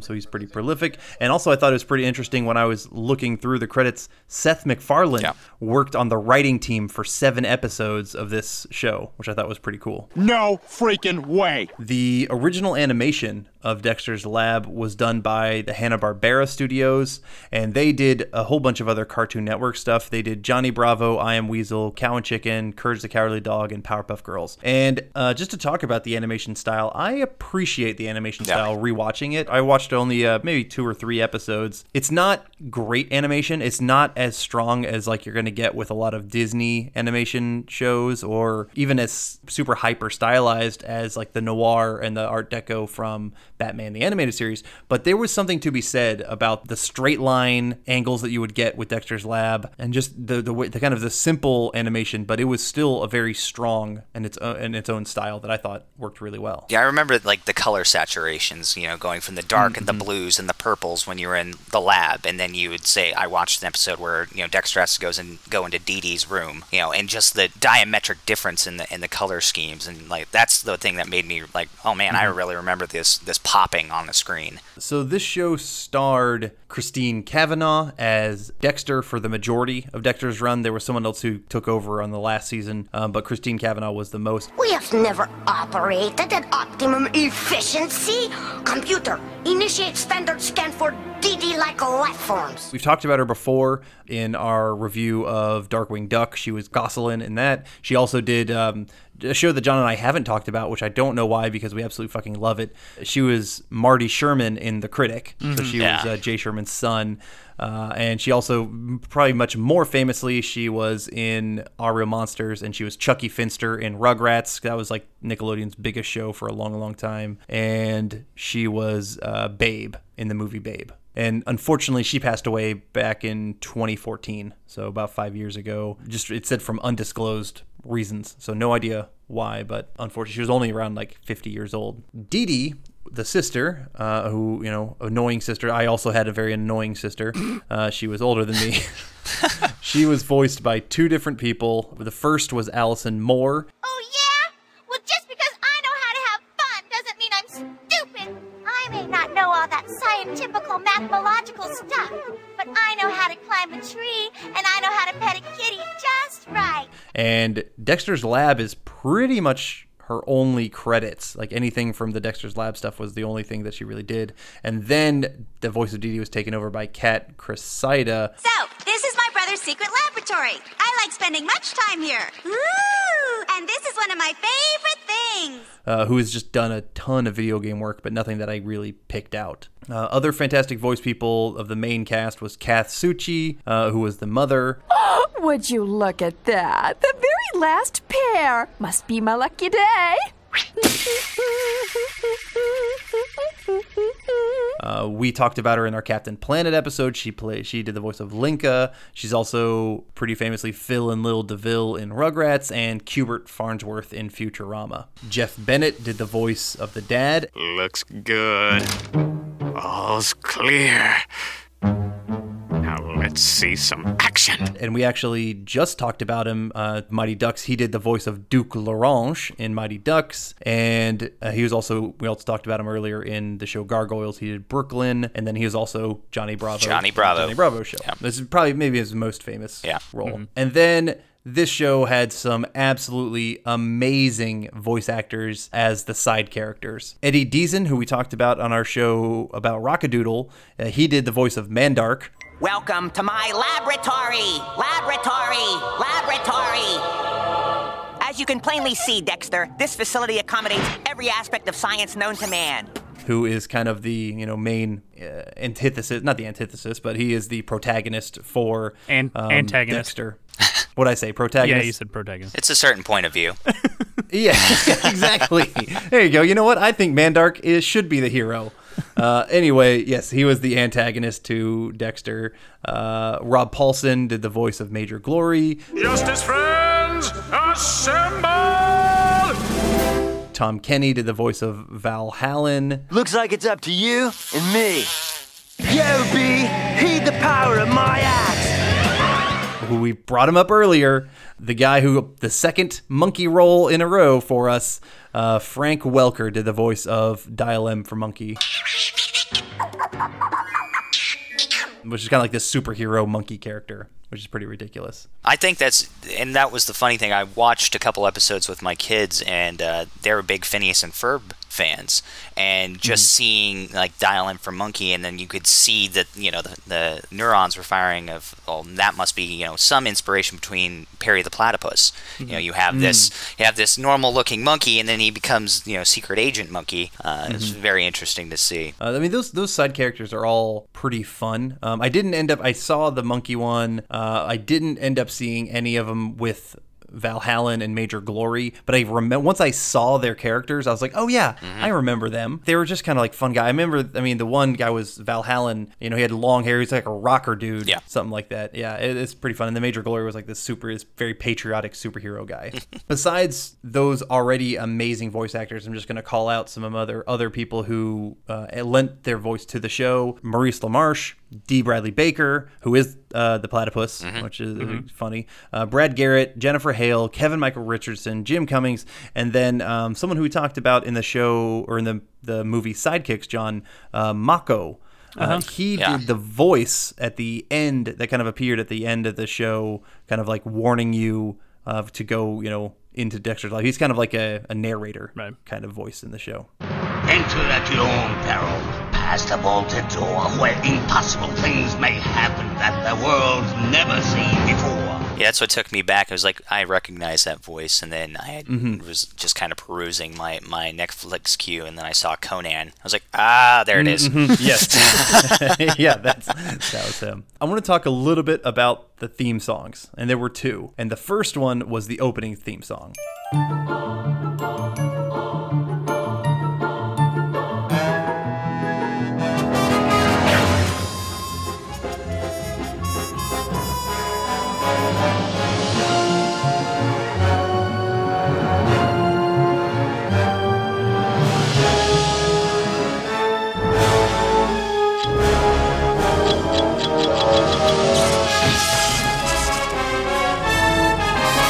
It's instrumental. It's kind of quick. It honestly, the style reminded me of the old Beetlejuice cartoon intro. I was going to say, it was very Tim Burton-esque. Yeah. Like very quick pings. It was pretty awesome. I liked it. Yeah, it was. I'm kind of glad that they had two separate ones. It was kind of fun to just have a very quick one at the start, and then at the end during the credits roll, they had an outro one that started off with the kind of a warning by Mako, and then we just get this big voiced singer, almost opera singing us about Dexter. In Dexter's laboratory lives the smartest boy you've ever seen. But Dee blows his experiments to smithereens. There is gloom and doom while things go boom in Dexter's lab. It's so cheesy, but it's funny, and I think it really works, and it adds a lot of gravitas to the cartoon in its own right. Yeah, there's a lot of grounding after some of the couple of the episodes I saw kind of ended on a fantastical note. And, you say fantastical and it's a cartoon, but and then you run into that and it kind of grounds you back into more of a realistic feel. Yeah, as you mentioned, the show's made up of multiple different shorts. Things didn't, run into other episodes. They were all very, very random, just like small little snippets. You would get, reoccurring characters, but not reoccurring storylines between each episode or between each short. It was a pretty basic kind of cartoon. I don't really have anything else to personally add because this is one, I guess I'll just talk about my nostalgia of the show. I did watch it some when I was younger. It wasn't my main show. I'm around the same age as you are. I'm 33, about to turn 34 later this year. It's a show I liked early on, but then I think I kind of moved past it and I got to more action shows after this one because I didn't watch I Am Weasel, I didn't watch Cow and Chicken. It's and Dexter's Lab came out I think right before those. Yeah. And so I probably caught a couple seasons or a season or one season, and then by the time those ones came out, I was kind of done with that style for the time being, and I kind of shifted to maybe I started watching like more Fresh Prince or something, or more Saved by the Bell, or I don't know, or more actiony shows like the Mighty Ducks cartoon, like I mentioned before, or other stuff like that, or more Gargoyles or shit like that. So, but yeah, it's particularly interesting. John, what about you? Did you watch this show at all? Because you were, well, probably not. You were 16 by the time this show came out, or 15. Yeah, I will be honest. The first time I'd ever watched a full episode of this show was for this. Yeah. I was very much aware of it and had probably seen clips and even kind of familiar with some of the characters just from pop culture references and just sort of seeing it out in the ethos, but I'd never actually sat down to watch a whole episode before, so it was okay. It wasn't anything I found groundbreaking or would go back to, but I don't have the nostalgic tie to it. Mm-hmm. Ken, what else? I guess before we dive into our final thoughts, I kind of just ran through because there's not like any main storylines to bring up, or is there anything else you want to bring up about this show in general, or about anything specific? Yeah, it's definitely one of those, you go back and watch it and go, yeah, I remember really getting into this when I was younger, I was a science nerd, so everything kind of was, anything sciencey, followed Bill Nye the Science Guy and stuff like that. Mm-hmm. And then, looking back at it, the references from, Big Bang Theory, having the side-by-sides of the characters from Dexter's Lab with the Big Bang, that kind of brings the nostalgia back. But, yeah, I agree with John. I went back and watched some. I don't think I'll go back and binge the entire series, but it was cool to kind of bring that to the forefront. And with my kids, that they're heavily into the Phineases and Ferbs and, some of those things, and it's good to see, where these things came from. And honestly, it's pretty much kind of my final thoughts on it. Okay. Well, you watched these episodes with your kids. Mm-hmm. You may not go back and binge it, but do you think it's something that you're going to try and, push for your kids to watch more of? Oh yeah, most definitely. There were simpler time. You had the procedural shows where you go back and you're like, okay, so this is Darkwing Duck. This is what Daddy used to watch, and it was awesome. And then you try different things. And since their interests kind of lie in that realm, I think they'll actually go back and watch some, just kind of depending on where they're at. If for nothing else, just to kind of see the DDs and the Mandark laugh. Yeah.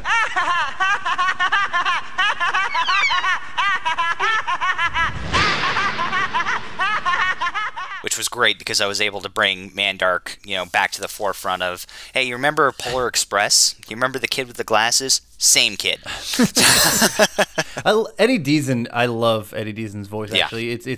He's obviously typecast, but he's Oh, yeah. perfect in that stuff. John, what about you? Did you force your children to watch Dexter's Lab at all? Actually, no, I didn't. You didn't? Okay. No.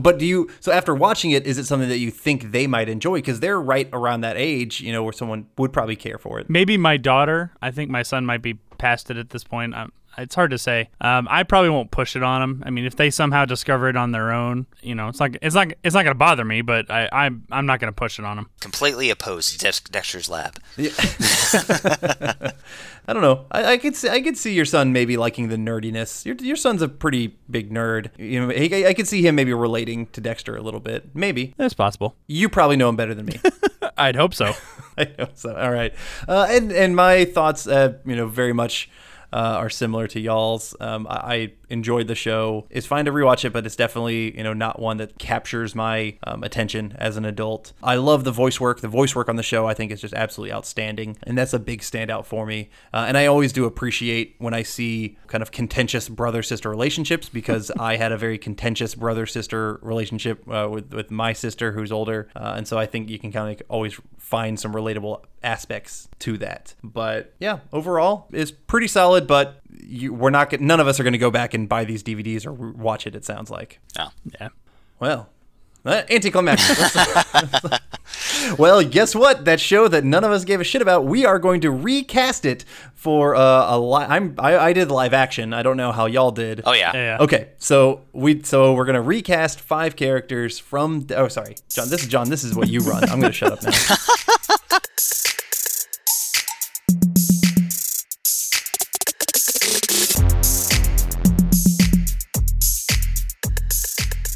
This episode of the Blast from Our Past podcast is not brought to you by...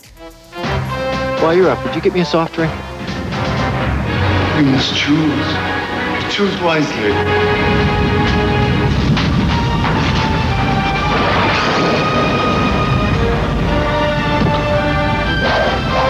Discover the great taste of Diet Coke. You have chosen wisely. Indiana Jones and the Last Crusade, now available on video cassette. Catch the adventure with a Diet Coke. All right, and now we're going to do the casting portion of the show. As we mentioned at the top, we're going to be casting a live-action version of Dexter's Laboratory. Since there's 3 of us, we kind of narrowed it down to about 5 characters, just so we wouldn't spend half the episode, doing the casting. The characters we're going to do are Dexter, Dee Dee, Mom, Dad, and Mandark, just to get a little antagonism action going in there. I'm guessing we should probably start from the bottom and work our way up. I think so. That sounds good. Even though historically John and I have had poor jobs casting kids. You do it and you're just like, I don't, neither of us really watch enough, live action kids shows to know who's a good actor right now. And so I definitely had a tough time casting this one because I was like, well, sure, you're a kid. You kind of look like what I'm thinking or what I want. But I don't ever feel as confident with my kid choices typically as I do with my adult choices. Did y'all feel the same way doing this casting? I'm not going to lie. I actually think I had more fun casting this than I did rewatching the show. Okay. Because right. putting what I remember and trying to have that mindset of what voice and then put that with a person. Mm-hmm. I think I definitely had a lot more fun doing it that way. Okay. Cool. All right. Well, let's start with Mandark. Adam, why don't you start us off? You gotta have somebody who can deal with comedy. I'm having a kid, someone who...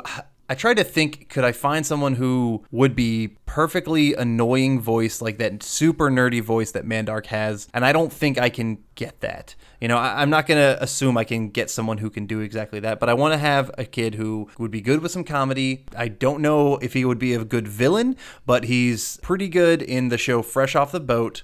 I went with Ian Chen as my Mandark. That's a good call. I actually haven't seen Fresh Off the Boat, but I do recognize him from the movie Shazam. Yeah. So yeah, I could totally see that. All right, I'll go ahead and jump in with mine. I'm with Adam. I had an extremely hard time casting the children, and actually Mandark was the last one I cast and had a fairly difficult time finding someone. But I found a strong actor who I know could do it. I hate to keep going back to the same kid actors, but my well of knowledge in this is limited, so I actually went with the actor Noah Schnapp from Stranger Things.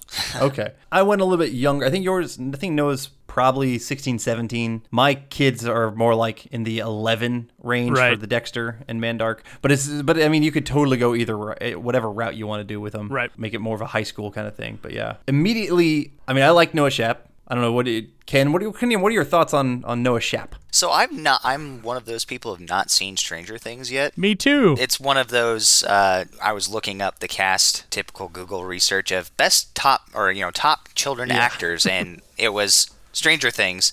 So I was trying to identify them with other pieces of work, and I think he looks the part. I think that would probably work. I know I went older just by a hair. 8 years.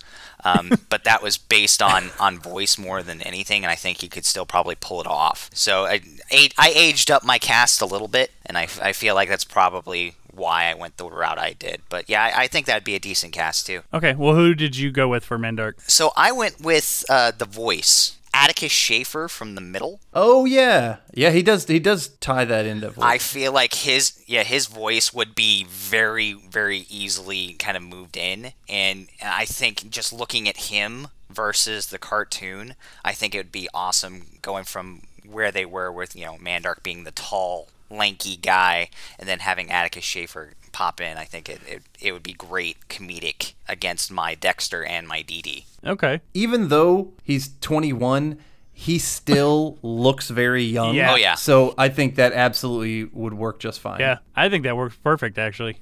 One thing I want to interject with, I guess, before we do other casting, just so you said, immediately I wanted to cast certain people for those roles because I think they're the only couple kid actors that I already know. Mm-hmm. And so I would have probably put someone like like an Ian Armitage who plays young Sheldon, right, in as like a potentially a Dexter or a Mandark. I'm just throwing that out there. Same thing with like a Jacob Tremblay, because like they're good little actors, but I've already used them both like at least once or twice, and so I eventually I just be like, I go to those Google lists. I'm just like, fuck it, you're a kid I haven't used. You're probably fine. So, Phrasing. Yeah. Bad touch. You haven't used. So even though I'm not having the cast that I particularly want, I still am happy enough with the cast I got. Okay. So, sorry, I just wanted to interject with that. All right. Well, let's move on to the dad. I'll start us off with this one. This is probably the easiest one I cast. Like, I pretty much knew right away. Mm-hmm. Having watched the cartoon, I'm like, you know who this reminds me of? This guy. And I think it would work well. So for my dad, I went with Ed Helms. That's a good cast. It's such a good cast. I also went with Ed Helms. And it was the exact same thing as you. I had it down between Ed Helms and Ty Burrell, and I was just like, you know what? I'm just getting such an Ed Helms vibe from this dad. I got to go Ed Helms. So I love that choice, John. All right. So I initially went with Bryan Cranston, kind of going along the lines of the dad from Malcolm in the Middle. I felt like that was an easy shift. But then I was really thinking about my Dexter and my Dee Dee, and I went with Chris Evans to kind of be that split. And I think it'd be kind of interesting to see him in that role, especially following Captain America. Yeah, he does a lot of good comedy stuff. I mean, he's fantastic in Scott Pilgrim. Yeah. And I know he's got another like kind of comedic role coming up, but interesting that you just took the dad to a whole nother level. Yeah, he was always like that basic character that just kind of went in, and I felt like, especially nowadays, it'd be great to see such a star character actor like Chris Evans being kind of put to the side. Okay, Dad, we'll see you later. And, Chris Evans shows up, and then Chris Evans leaves. Yeah. Interesting. Yeah, I think it's a different take on it, and it'd be fun. I think he would be funny. I mean, he's good as side comedic characters, so yeah, I'm cool with that. All right. Now for the mom. Ken, why don't you start us off with this one? Okay, for her, looking at the character design, and then also trying to figure out based on who I had for the dad, and then looking at like, okay, well, the son is definitely the science nerd. I tried to stay with somebody that's familiar with that. So I went with Danielle Panabaker from The Flash. Yeah. I thought she'd be an awesome like mom. Again, there, but not really there. Oh, I like Danielle Panabaker, so I have no qualms with that. I was actually lucky enough to meet her at a con. Young. Yeah, she does look. Yeah, I did that too. I met her at a con once. You're going with a young mother and an old other cast. They all had their babies very young. In your movie, it happens. It happens. It happens. Yes, it does. Not to say it's a bad cast, but it's a bad cast. Okay. Thanks, Adam. All right. Well, what did you go with, Adam? I went with someone who I think can be that over-the-top kind of the voice, who I think someone who could do the voice of the mother, enough where she kind of jumps into that overly perky kind of housewife style. Very comedic actress. You've used her before in a casting, and I can't remember what it was, but I remember I hated the casting that you chose, John, but I think she's perfect for this. Did you go with Taylor Swift? I did not go with Taylor Swift. I went with Elizabeth Banks. Oh, okay. As the mother. I think she would be perfect. I can totally see her in that role. I wanted to hate your choice, but I don't. Yeah. Okay, well, thank you. Ken, do you concede that I had the best mom as well? I'm not going to concede anything, Adam. Yeah. I'm just going to say it wasn't a great cast, but it was a good cast. Okay. Well, then you're probably both going to hate my casting. So for the mom, I actually went with somebody who I don't know if I've ever really seen her play a character like this, but I've seen her in interviews, and she kind of is like this. She's very kind of, I don't want to use the word ditzy because ditzy is not the right term, but sort of just over the top, and she laughs a lot, and she kind of has that sort of same vibe that I got from the mother in the cartoon. I actually went with Bryce Dallas Howard. Interesting. Okay. Crickets over here. But it's, like I said, I didn't pick her based on any role that I had seen her in. I picked her based on having heard her do interviews and talking to people and how she is naturally, not how any of her characters are. Like I didn't watch Jurassic World and be like, Mom from Dexter's Lab. Yeah, I see it. Mm-hmm. I just want to see her run in heels, though. That's yeah, exactly. She's a good enough actress that I'm sure she could do it justice. Okay. How about that? All right. I'll take it. I already had my one inspired casting with Ed Helms, so you're not going to get much more from me. Yeah, you did it. John, that was absolutely perfect. Maybe the most perfect casting ever, because I had that too.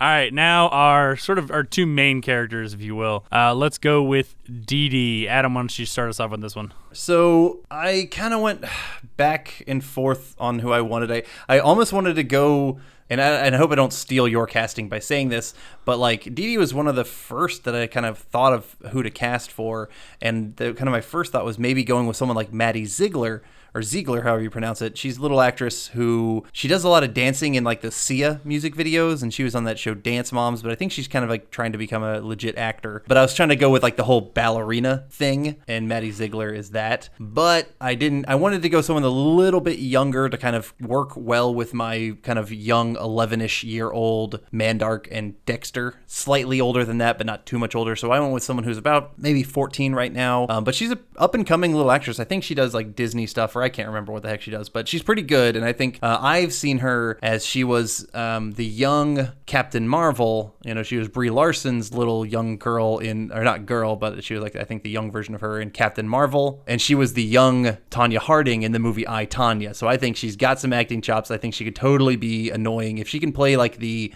white trash of I, Tanya, she can play the annoying ballerina sister of Dee Dee. I went with McKenna Grace as my Dee Dee. I like it, Adam. You like it? Yeah. All right. She is a actress who exists, and that's as much as I got. Yeah, she is all of those things. I've not seen any of the things that you mentioned, and I mean, you saw Captain Marvel, didn't you? Oh yeah. Yeah, I saw Captain Marvel. She played she played the kid, you know, like the childhood Captain Marvel. Yeah. I mean, granted, that's not like a big part. I was to say that it's not much to go on, but I'll give you that. I saw Captain Marvel. Did you see The Haunting of Hill House? No. That was pretty popular. No, I'm not much of a horror movie fan, so I don't watch any. Designated Survivor, possibly? Nope. Literally nothing. You're not a horror guy. Captain Marvel's it. That's the only one I know. Well, she's a big up and coming little actress. How about Young and the Restless? She was in that for 50 episodes. Did you watch that, John? Well, I mean, that's impressive, but I still got nothing. All right, fine, fuck it. It's a great casting. Ken agrees with me. Great casting. All right, Ken. Why don't we go to you? So to continue on with my aged up cast. And actually, I really do like your cast, Adam, for Dee Dee. Oh. If I were to, thank you. It would play well with my Dexter. However, I went with Bailey Madsen. She's about a year younger than my Mandark, and I really just kind of went with the lovesick puppy aspect from Mandark, and I felt like she really hit it. She was in The Good Witch. She's done a lot of like the Hallmark Christmas movies. I just thought she was very bubbly and would fit well. Yeah, I definitely recognize her looking at her. Can't remember what I've seen her in, but I've definitely seen her around and seen her in some stuff. So cool. Yeah, I'm gonna trust you on that one. And she looks like she's been doing acting for a while. Actressing, yes. It's a verb. She's been doing it for a while, so I'm sure she's got the chops. Yep. Yeah. It's the same with me. She's another actress who exists who I've never seen anything she's in.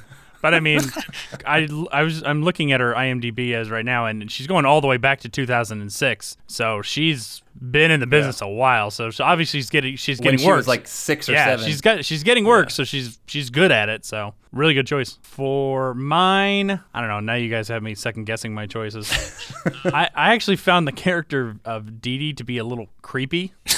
Yeah. So I went with an actress who played another character who was kind of creepy in the TV show The Walking Dead. In season 5, she played the character of Lizzie, and that was the actress Brighton Charbino. I think that was the season I bowed out on Walking Dead. So she was the little girl who ended up killing the other little girl. Oh, that's right. The look at the flowers. Oh, yes, I did watch that. Yeah, she was. I hated that fucking character. Like, oh my god, I couldn't stand her in the. I mean, that was about the last season I watched of Walking Dead, or maybe it was the one right afterwards. But yeah, she was so fucking annoying. But she was creepy. Yeah. I mean, she's about 17 now, but she still looks pretty young. And actually, most of my cast is sort of in its early. The rest of the kids are sort of early teens anyway. So yeah, looking at her though, she has got the look of Dee Dee. Oh yeah, I think a lot. Like as she's gotten older. Yeah. Okay. So you're pretty dead on if you're going with casting look. All right, I'll take that.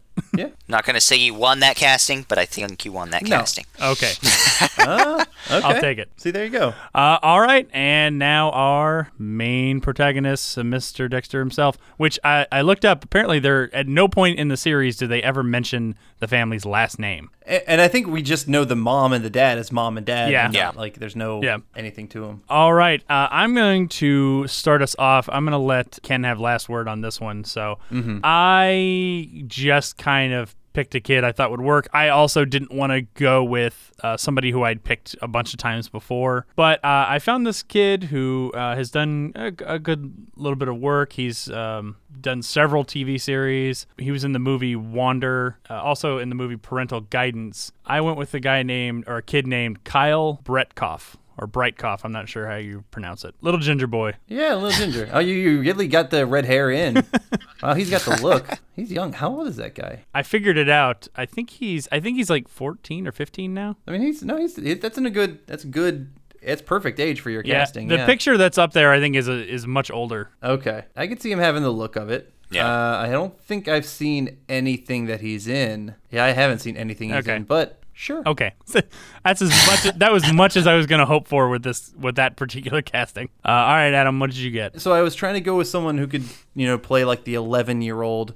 And so I went with an actor who plays people way younger than them, just like he did in the movie Spider-Man. I went with Tobey Maguire. No, I'm just kidding. It's a joke. It's a joke. No, I honestly... I would have picked Ian Armitage or Jacob Tremblay, but I didn't because I've picked them before.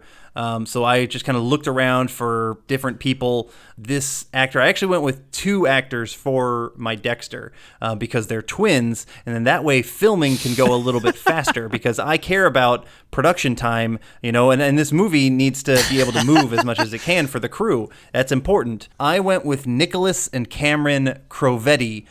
They are around 11 years old now, and they are in the show Big Little Lies. And I think, they're blonde, but they could totally do the red hair if you wanted to.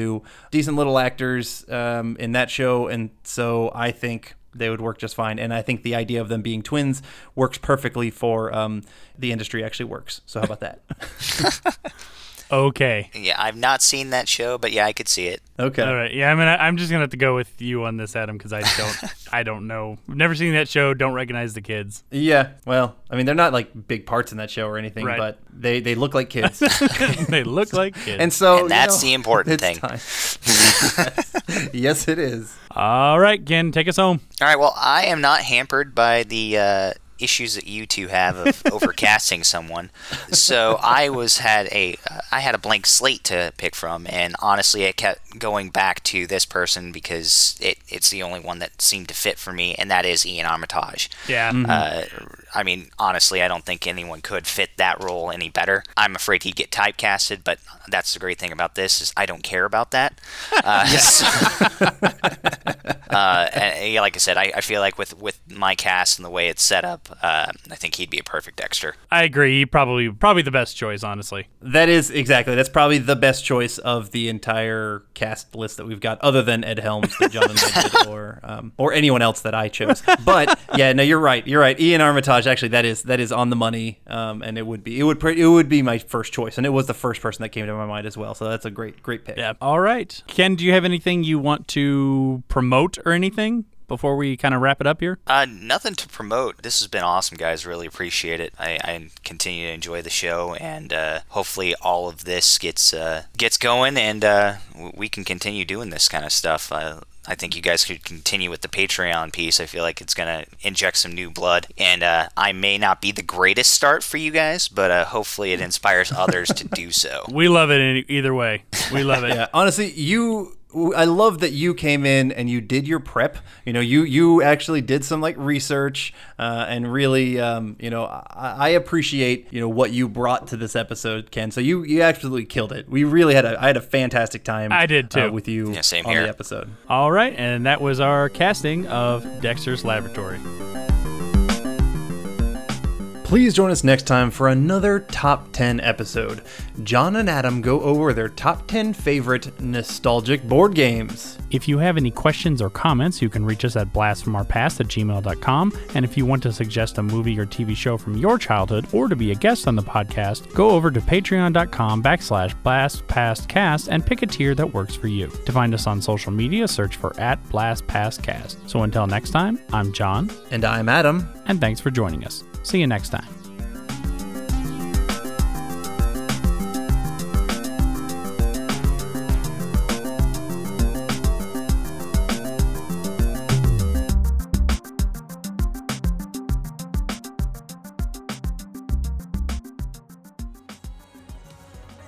Hey, this is Brent. And I'm Eric. And we are part of the Friday 5 podcast. Yes, sir. We cover everything from the 80s to today.